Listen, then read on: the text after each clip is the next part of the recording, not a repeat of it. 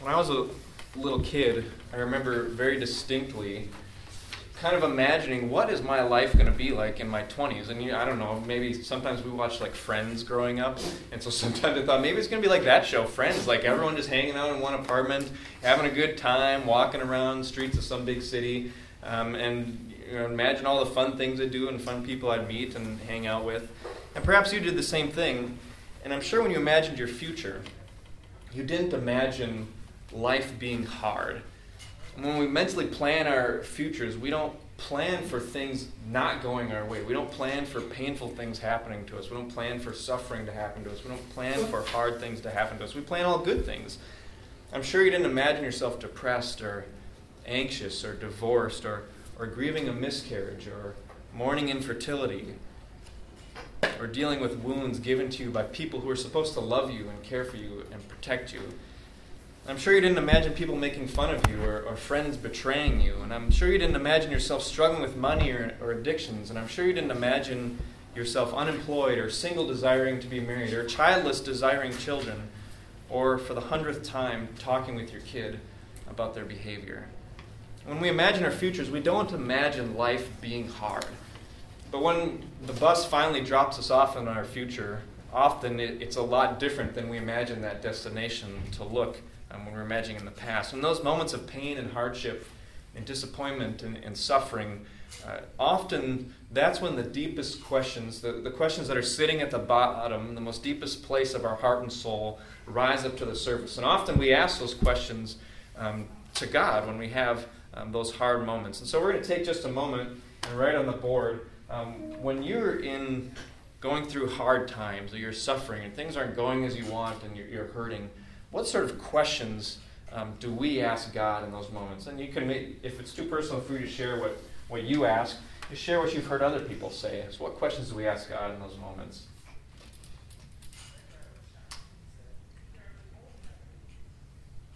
Maybe like, what did I do wrong? What did I do wrong? Why me? What did I do wrong? Why me?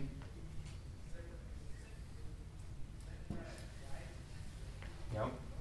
What other questions come up in those moments of hardship?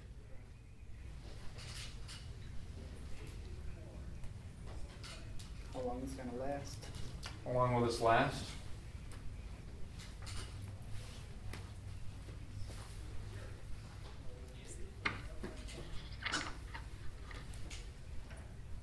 One I think of is, where are you, God? Where are you in this? Like, this is happening. Where are you? Any others? How can this happen? How can this happen?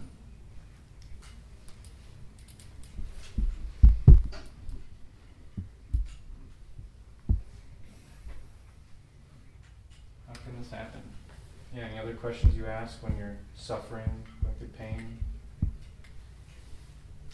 Why are you allowing this to happen? Why are you allowing this? Can't you just take it away? Yeah. Are you really up there? Can't you just take it away?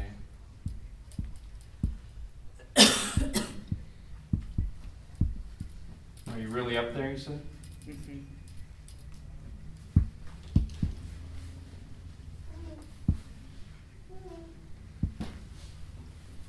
And we could probably go on, but these are some of the questions that come up as we're going through hardship or suffering. And these are the questions we ask God. And some of these are some of the things we're maybe always wondering and want to be assured about. But in moments of hardship, suddenly it's like, wow, I really need the answer to this. And this evening we're continuing this Beginning the Journey Home series in the book of Genesis, and we're continuing with Jacob's life. And right now, life is hard for Jacob. Things have not turned out as he planned, and he just lived through what were probably the most difficult 14 years of his life. He used to live with his family back in Canaan, but then he cheated his brother twice. He deceived his dad, lied to him, tricked him to get his brother's blessing, and because of that, his brother wanted to kill him. And so he had to leave his family, travel a month over to his uncle's house to stay with him until Esau's brother cooled down and didn't want to kill him anymore. But things, leaving all that sounds like enough drama.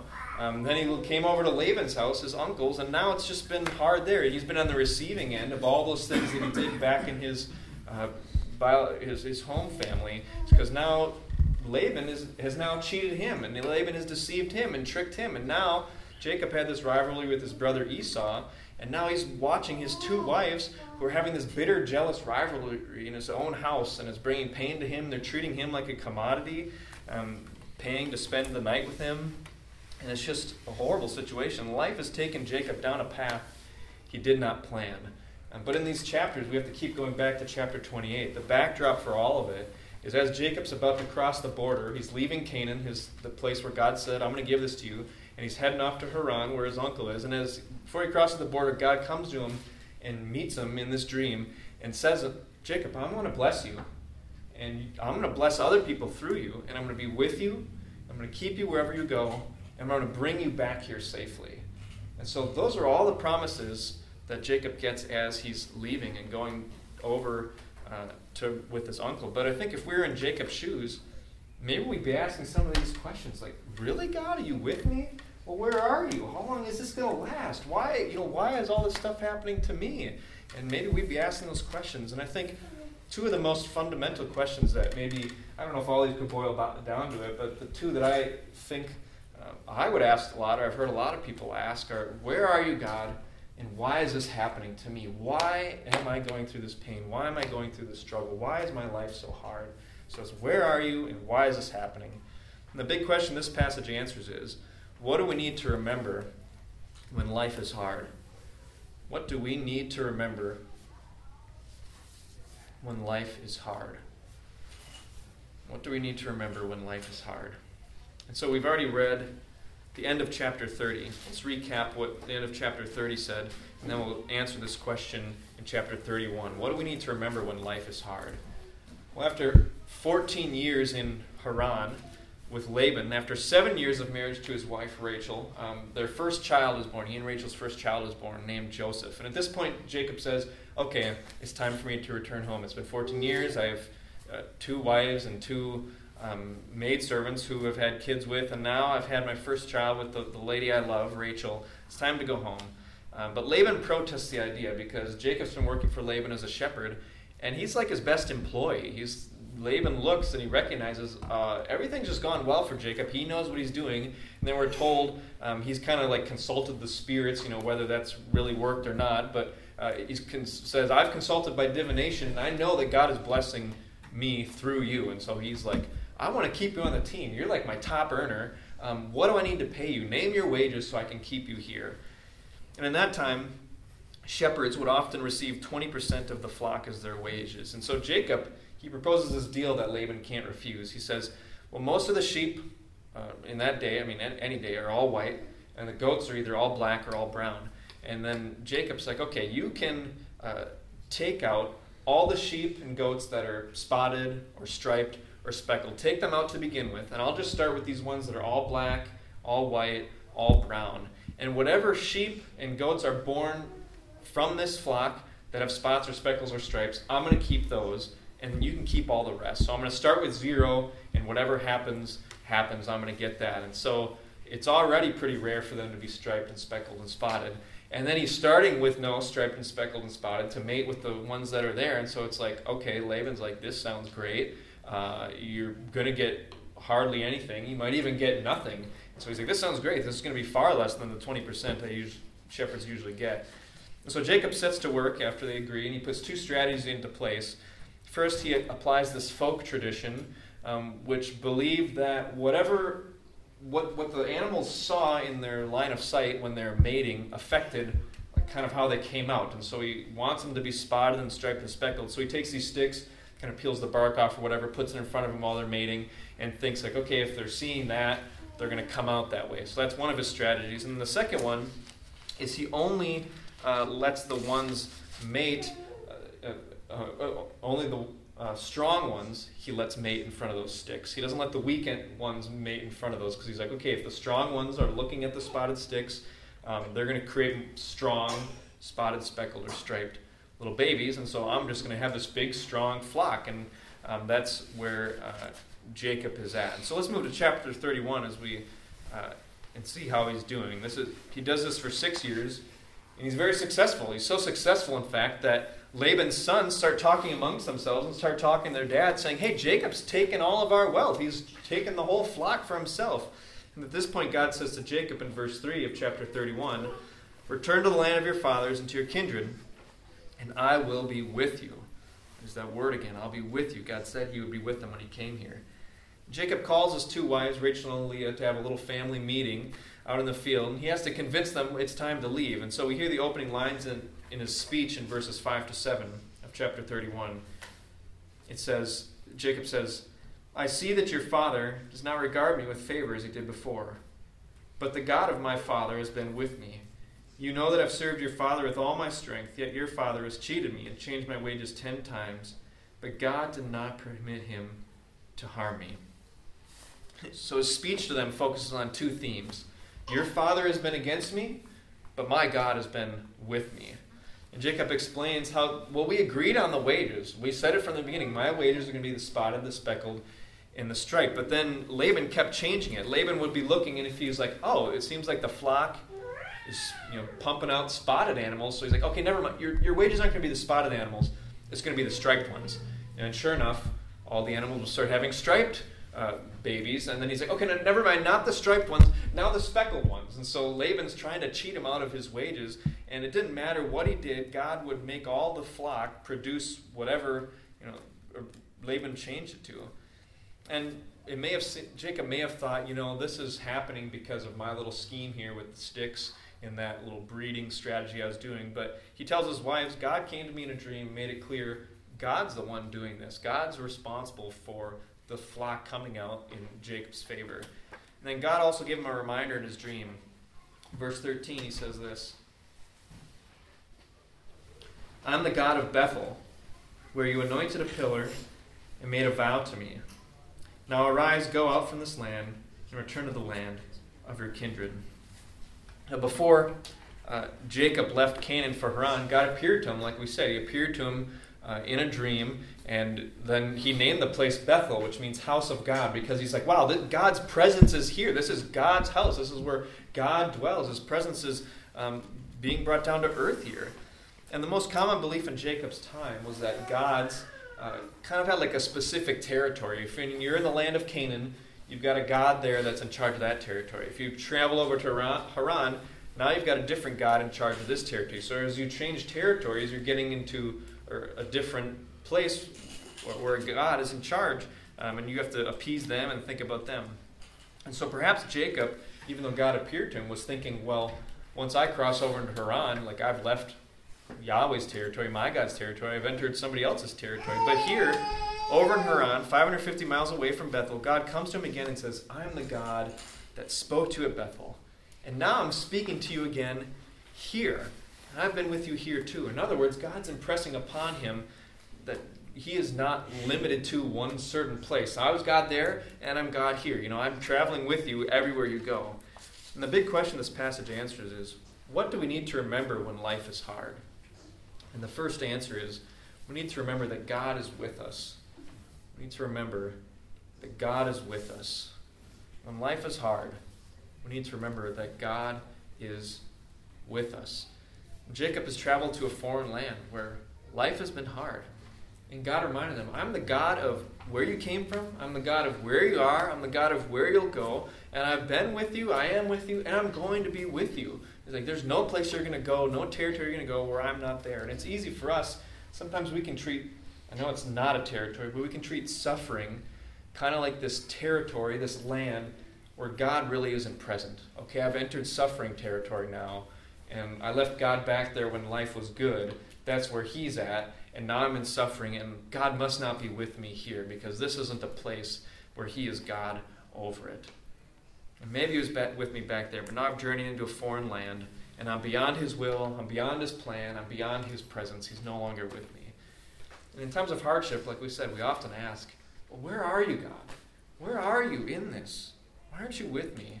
And we long to know that he is with us, and we long to know we're not alone. We're still under his care. We're still under his protection. We're still under his guidance, that we're not outside of his care, that we haven't gone to a place where he can't go to. And God's answer to that question of where are you is, I'm right here. I'm with you. And so if you're in a hard place tonight, or been in a hard place, or see a hard place coming, like, the good news is God is with you. It's not a territory you can't go into. After the speech to his wives, they all agree it's time to leave, and they see, well, God's transferred our father's wealth over to you, so what else do we have here? And so for the rest of the chapter, of chapter 31, Jacob is on his way back home. And I wish we could read every verse here. We didn't get to read it during the service, but it's a long story, so we need to summarize a bit. And so with everyone in agreement, Jacob packs up all his stuff without telling Laban.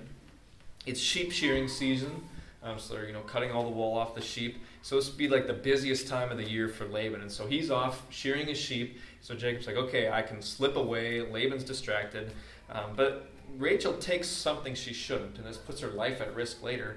She steals her father's household gods, which would sometimes they could be pretty big, but in this case she sits on them later. So they're probably like these little things, and it was thought maybe these bring good fortune, maybe there's some sort of connection with the ancestors here.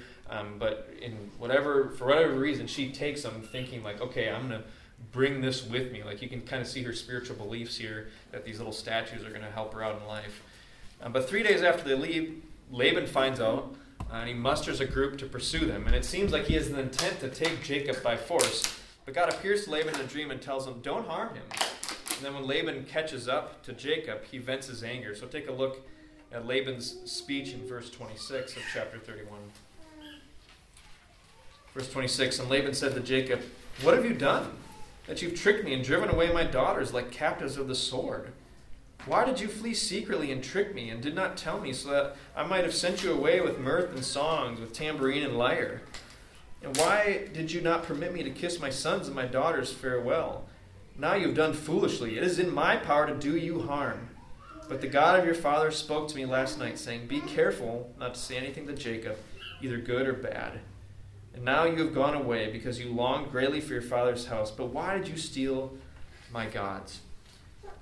Laban doesn't like that Jacob ran off secretly with his daughters like they're prisoners of war, like he went and grabbed them in the night and ran off with them. And he's like, well, I would have liked to say goodbye and throw you a little party. From what we've learned about Laban, Laban's intentions are always, on the surface, might seem good, but would he have really thrown this, ooh, I want to throw you a little party with mirth and song? It's like, well, Laban isn't really a guy to be trusted. But he also doesn't like, he says, you stole my household gods. And Jacob says, well, I didn't take them. Search our tents, and if you find the person that took them, you can kill them. Their life is in your hands. And Laban goes from tent to tent to tent, and finally, builds all this climax, comes to Rachel's tent, goes in, and she's hidden him in this little camel sack, and she's sitting on him. And her father comes in, and she just keeps sitting on him. She's like, oh, excuse me, it's that time of the month. I can't get up. Sorry, Dad. So that's how her life is spared by her deceit, and she stole these gods and was trying to, I don't know, and it's ironic comparing it to God saying, I was with you in Canaan, I'm with you here, and it's like Laban's beliefs, like, you stole my gods. Well, God, our God can't be stolen. God with me wherever I go. God can't be overtaken, God can't be stolen, but there's this ironic comparison here. And then Jacob, now he launches into his own angry speech. He berates Laban for pursuing him and for mistreating him for the past 20 years. Like, have you ever had a moment where you just kind of vent to somebody and how they've treated you? He's like, even though your flocks have prospered under me, you've been harsh to me. Usually shepherds in that day weren't required to pay for the loss of one of the sheep or goats by a wild animal. Like, oh, that's just kind of like happens on the job, and you didn't have to pay for it. Laban required Jacob to pay for every one of them. And usually shepherds, either they weren't required to pay for any that were stolen, or only for the ones that were stolen during the day, because like, hey, you should have had your eyes open then. But we're told that Laban required Jacob to pay for every single one stolen. So let's pick up Jacob's speech in verse 41. Hear the end of it. It says, these 20 years I've been in your house. I served you 14 years for your 2 daughters and 6 years for your flock, and you've changed my wages 10 times.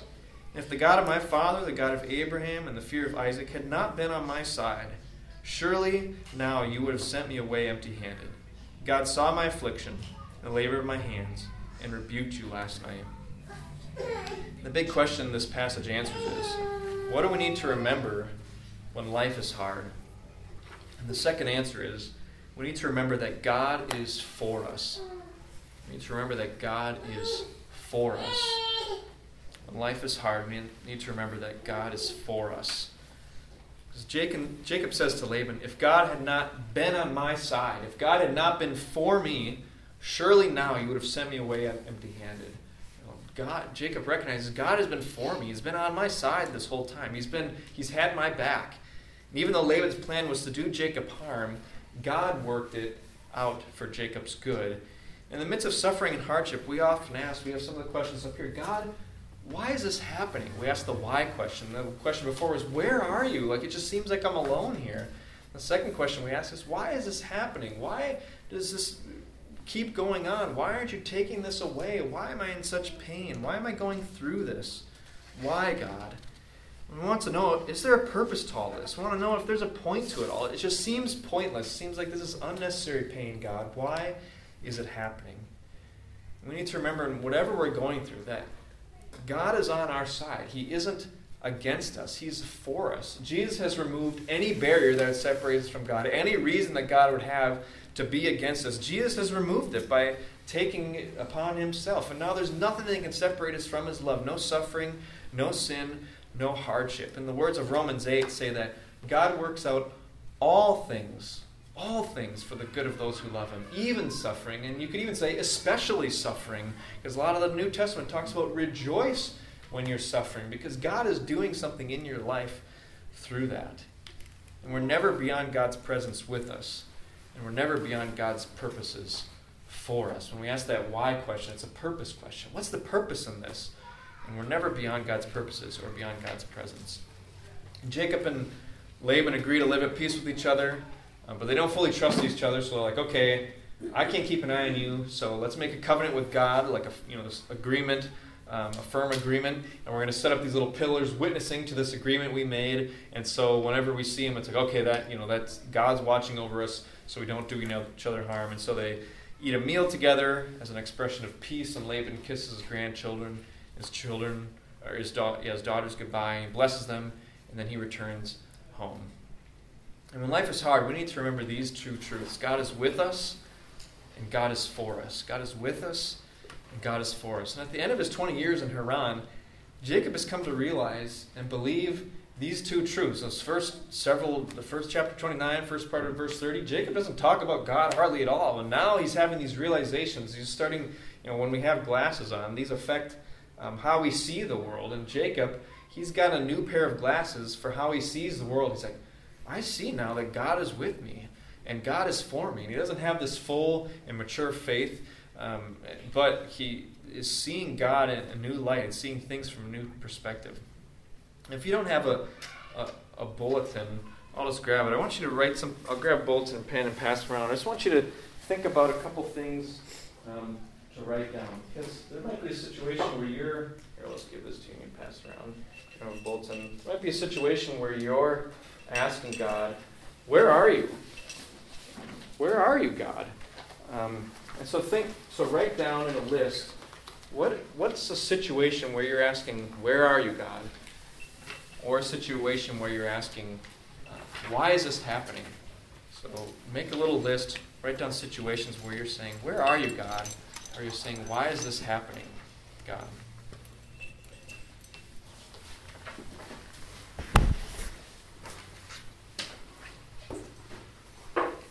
Or if you shared one of these questions, maybe that's the one you're asking. Write down where are you asking, what situations are you asking that in?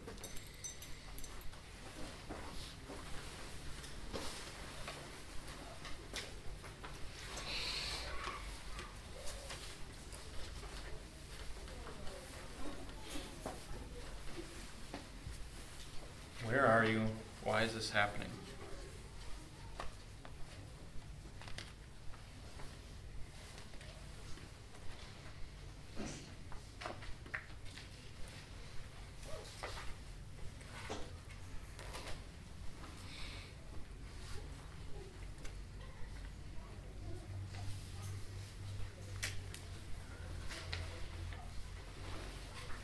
Maybe there's something you've moved past that happened a while ago, and you were asking that, and you've been like, okay, I'm just going to stuff that away in the drawer.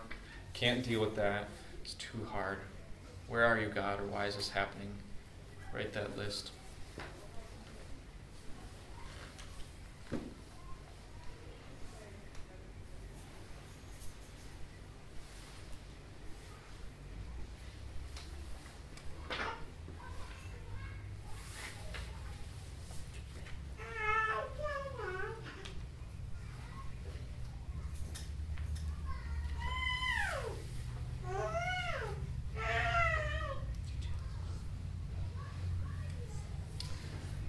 Even though the truth is that God is with us, God is for us, the problem is that we often believe a lie that leads us away from God. And the serpent, back in Genesis 3, got Adam and Eve to reject God by feeding them a lie, by telling them, God doesn't have your best interests in mind. He lured them away from God with a lie, and he still does that today. The serpent, a.k.a. Satan, is what he's called in the New Testament, is still doing that today. And the serpent wants us to believe that God has left us and that God is against us. Like God isn't with you, God isn't for you, God's left you, God's against you, he's working against you, he's abandoned you, he doesn't want good things for you. His will is not in your best interest. You should ditch him and just do it your own way. And this is how sin entered the world and how sin enters our lives and other people's lives. When we sin, we're living for ourselves instead of for God because we've been lured by the lie that, God isn't worth following. Don't do it his way, do it your way. And when we start living for ourselves instead of for God, that's what sin is. And when life is hard, the serpent says, well, if God was really with you, would life be so hard? God has left you. He isn't with you. He doesn't care. He isn't paying attention. Your pain is proof of that God doesn't care. He isn't with you. You're on your own. Or he tells us, if God was really for you, would you be going through this? Wouldn't he take this away? Your pain is proof that God is against you. I'm sure many of you have heard of something called the problem of evil, or you've at least heard the question people bring up when they talk about it. People bring it up, as I hear all the time, as a reason they don't believe in God or struggle with it. And the question goes like this: how could a good and loving God allow such evil and suffering in the world? How many of you have heard that question? How could a good and loving God allow such evil and suffering in the world? And the choice is this: either he was good and not powerful because he's not taking it away. If he's good, he must not have the power to take it away. Or he's powerful and he's not good. So he could take it away, but he's not good enough, he doesn't care enough to do anything about it. And so people say in either case, he's not a God worthy of worship. And that just sounds like a lie straight from the serpent that's trying to lead us away from God. Because this line of thinking shows we have this fundamental misunderstanding of God. It views God as like this captain of our luxury cruise ship.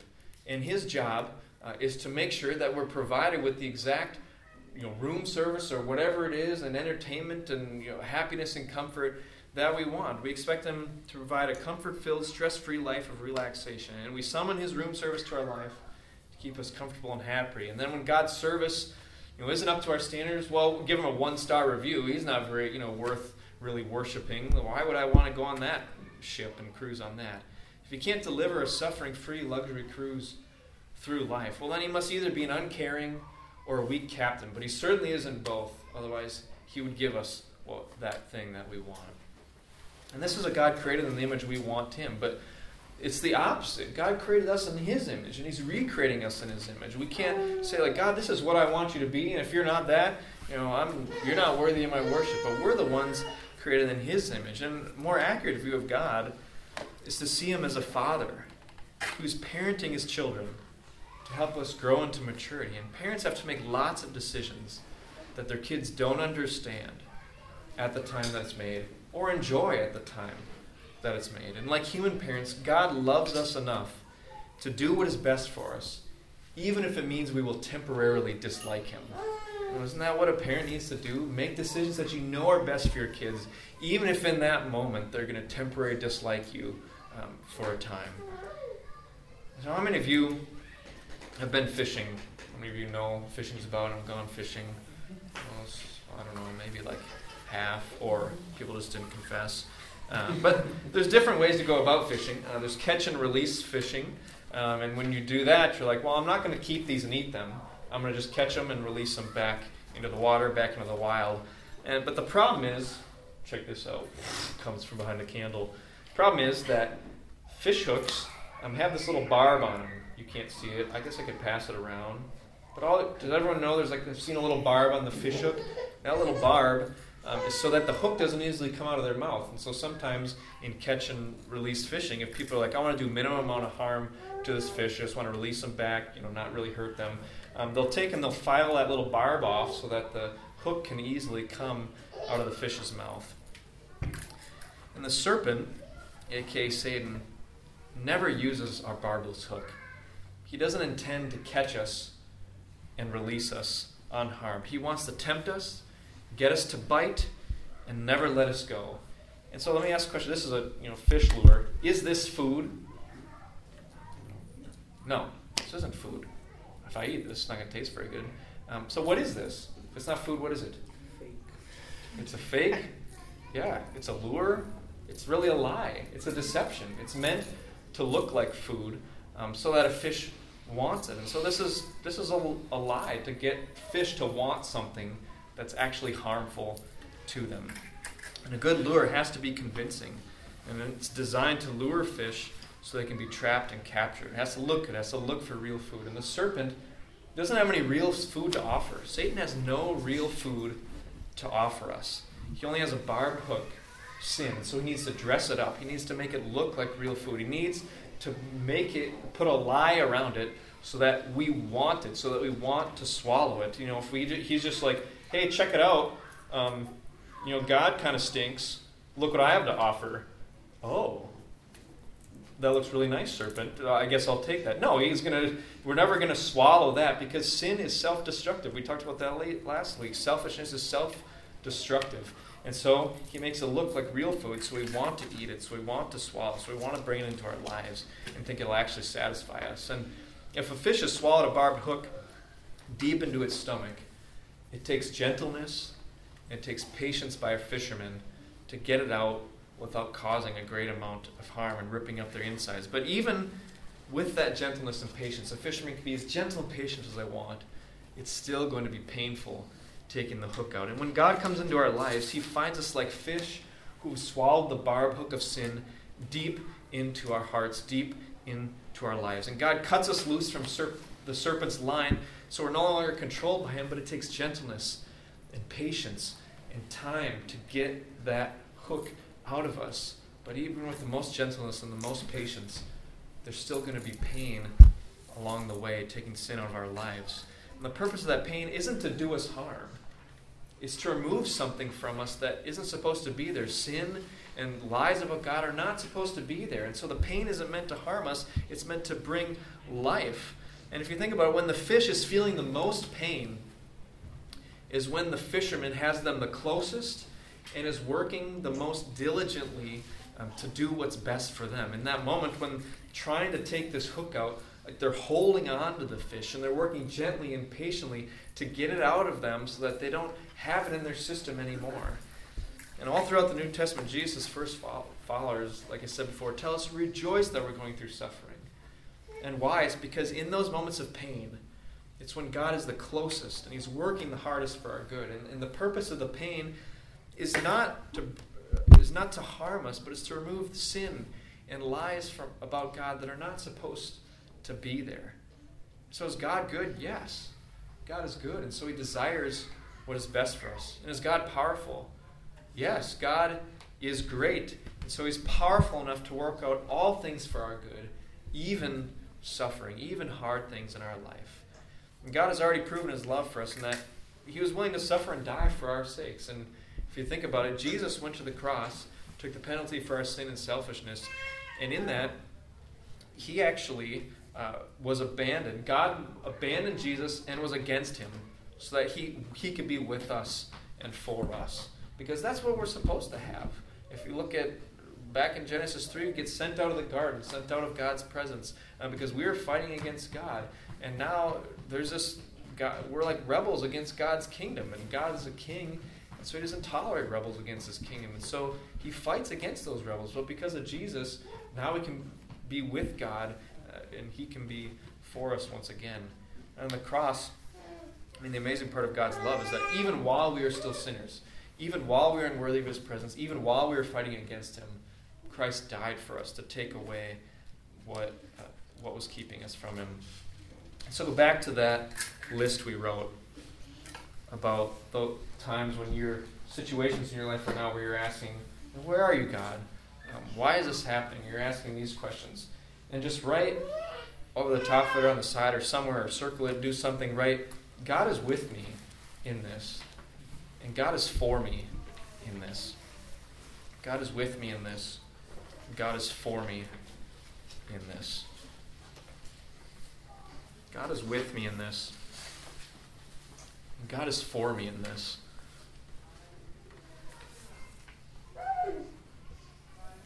Maybe those words are hard for you to write. Maybe they're even harder to believe. For me, when I think about, right, if there's pain or there's hardship, and then I write God, the hardest one for me to write is God is for me. Like God is on my side. Like he is doing this because he's on my side, and he's doing something good with it. And we'll get to it eventually in Genesis 50. One of the most profound verses about suffering in the entire Bible. It comes in the very first book of the Bible, Genesis 50. We'll get there. When Joseph says, what you intended for evil, God intended for good. So every hard thing that comes into our life, every suffering, all the pain, whatever the world or people or whoever it is or whatever it is intends for evil, well, God intends it for good. And so even something somebody else intends to hurt you, God can use to heal you. As we close, one of the, most interesting things about babies, maybe it's not that interesting, but it's a cool phrase, is the phrase object permanence. How many people know what object permanence is? Heard of that? Object permanence. It's that babies, the reason peekaboo is so fun is because when they don't have this sense of permanence of when they can't see an object, they think it's gone. So you cover their face and they're like, oh, Dad disappeared. Then you uncover it, Dad's back. Dad's gone. Dad's back. And it's like they don't have the sense that, oh, Dad's just behind the blanket holding it over my head. And so it's like a really fun game for them. Or Hudson, sometimes you could sneak around on him because he would forget. Like as soon as you duck below the crib, you can crawl around in the room and he's not watching you through the slats because he's like, oh, Dad's gone, I can't see him. That Dad's kind of doing his thing. But then eventually at some point I tried to crawl in his room and I looked and he's just staring at me like, what are you doing? But anyway, so this thing, object permanence, and eventually babies grow out of it. They realize, oh, when you duck behind the wall, you're still there even though I can't see you. And for us, we all start as babies in Christ. We all start as little babies with our faith. And our faith, when it's immature and it's needing to grow, we kind of have this difficulty with object permanence with God because it's like as soon as suffering comes into our life, it's almost like that puts a blanket over our face. We're like, okay, I guess God's gone now, and he's not for me, and he can't care for me. He's not in the room. He's not with me in this. And then it's like we come back out of suffering, and maybe oh, the blanket's off. Oh, God's with me again, and he's taking care of me again because I'm not suffering, and things are going as I planned and how I want it to go.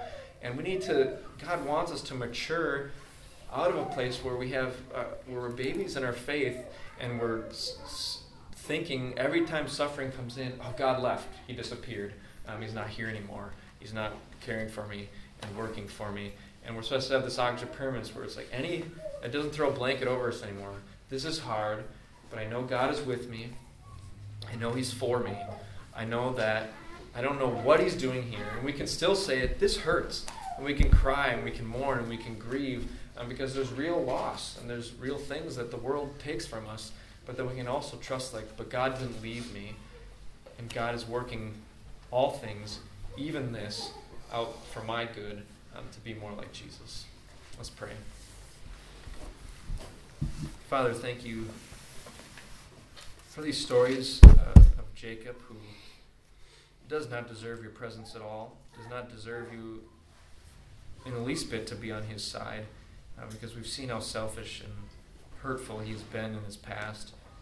And it gives us hope that our sin doesn't separate us from you because of what Jesus has done. And suffering doesn't mean we're separated from you either. And so would you help us to receive that truth even when life is hard, which can be the hardest times, to believe and trust that you're good and powerful. You're with us and for us. It's in your Son's name we pray. Amen.